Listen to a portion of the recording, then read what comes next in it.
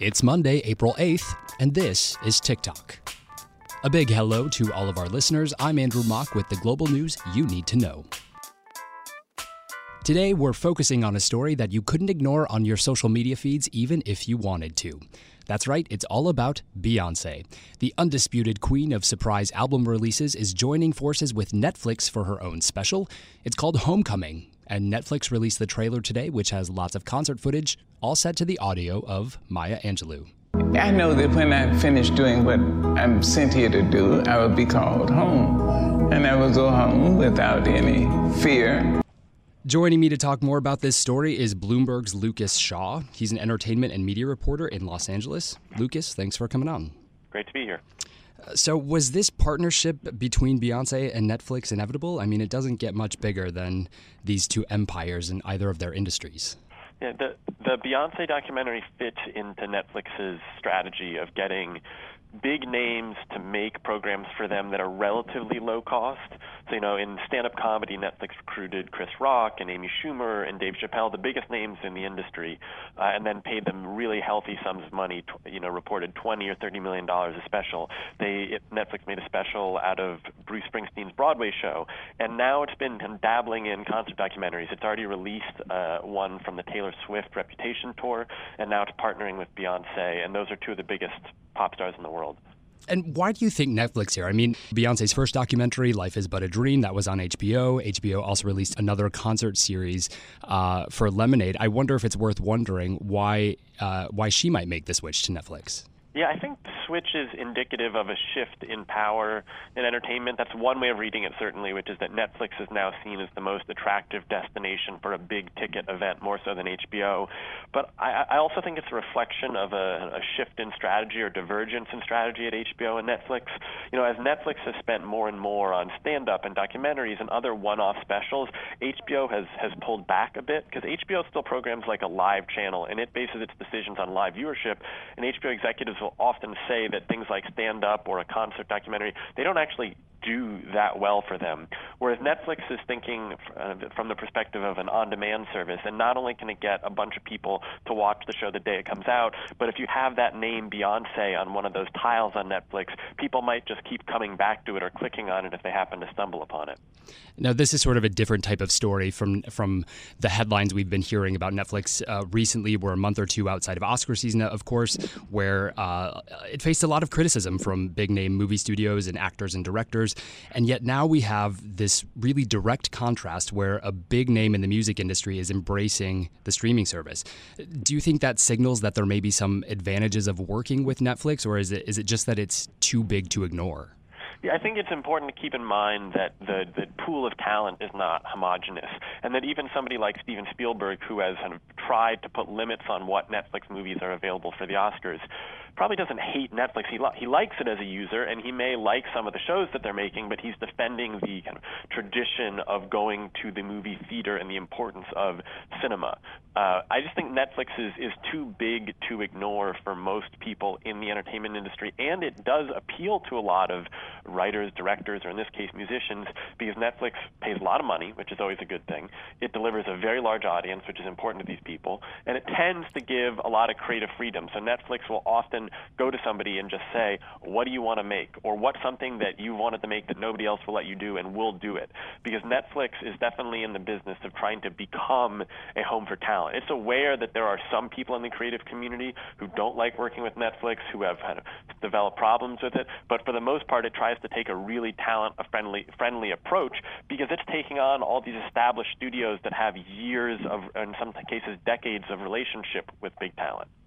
I want to ask more about Netflix's strategy. As you mentioned earlier, we know, there's more than 139 million subscribers globally. And when we talk about strategy, obviously the bottom line is money. Do you think moves like this funnel down to the customer and make it easier for them to say that we're going to eventually increase subscription prices? It's possible. Netflix often uses its explanation of pricing is that it has to price based on what it's providing. And so the more it's made, the more it spends on original, the more it feels comfortable raising prices. And Netflix is in a period right now where it is kind of tinkering with raising prices everywhere, or in a lot of parts of the world. It has raised prices in the U.S. and across much of North and South America. It's raised some prices in Europe, but at the same time, it's testing with lower prices in Asia. And so I don't know that one piece of programming is going to tell you much about pricing. Netflix is really a testing culture, and so it's going to see how the price increases in North America and Europe go, to whether it can keep raising prices in those markets. It's going to see whether its tests with lower prices in parts of Asia work and whether it can lower prices there. But I do think that if the Beyonce documentary works and if the Taylor Swift documentary is popular, you'll see a lot more of these. Because like I said, Netflix really is a testing culture. And so if it sees success with a couple of big concert documentaries, my guess is that we'll see it do more of them. And if it opens up a whole new genre of programming that people love, that could, of course, lead down the line to more price increases. And judging by this partnership and the news of the day, given this seemingly new strategy, this model they seem to be going for, who's down to compete with them? I think, Netflix internally probably views YouTube as its biggest competition, just because Netflix is TV and entertainment on the internet, and the only company or the only service that attracts more users and more overall time is YouTube. YouTube also happens to be very big in the music space. YouTube will be running a live stream of Coachella, the very festival that Beyonce performed at. That was the basis of this documentary. But there is an important distinction between the two, which is that Netflix is willing to spend huge sums of money on original programming, whereas YouTube relies on getting most of its programming for free from its users, from people who want to use it to promote itself.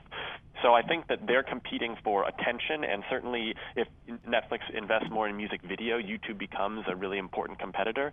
But I don't think we would expect to see YouTube spend whatever Netflix spent on a one-off documentary. If so, that'd be a big new strategy for YouTube. And I wonder if I can ask about controlling the narrative, this being from Beyonce's side of things. Obviously, this is a film about Beyonce, by Beyonce. She's well known for meticulously curating her image. She directed her earlier documentaries.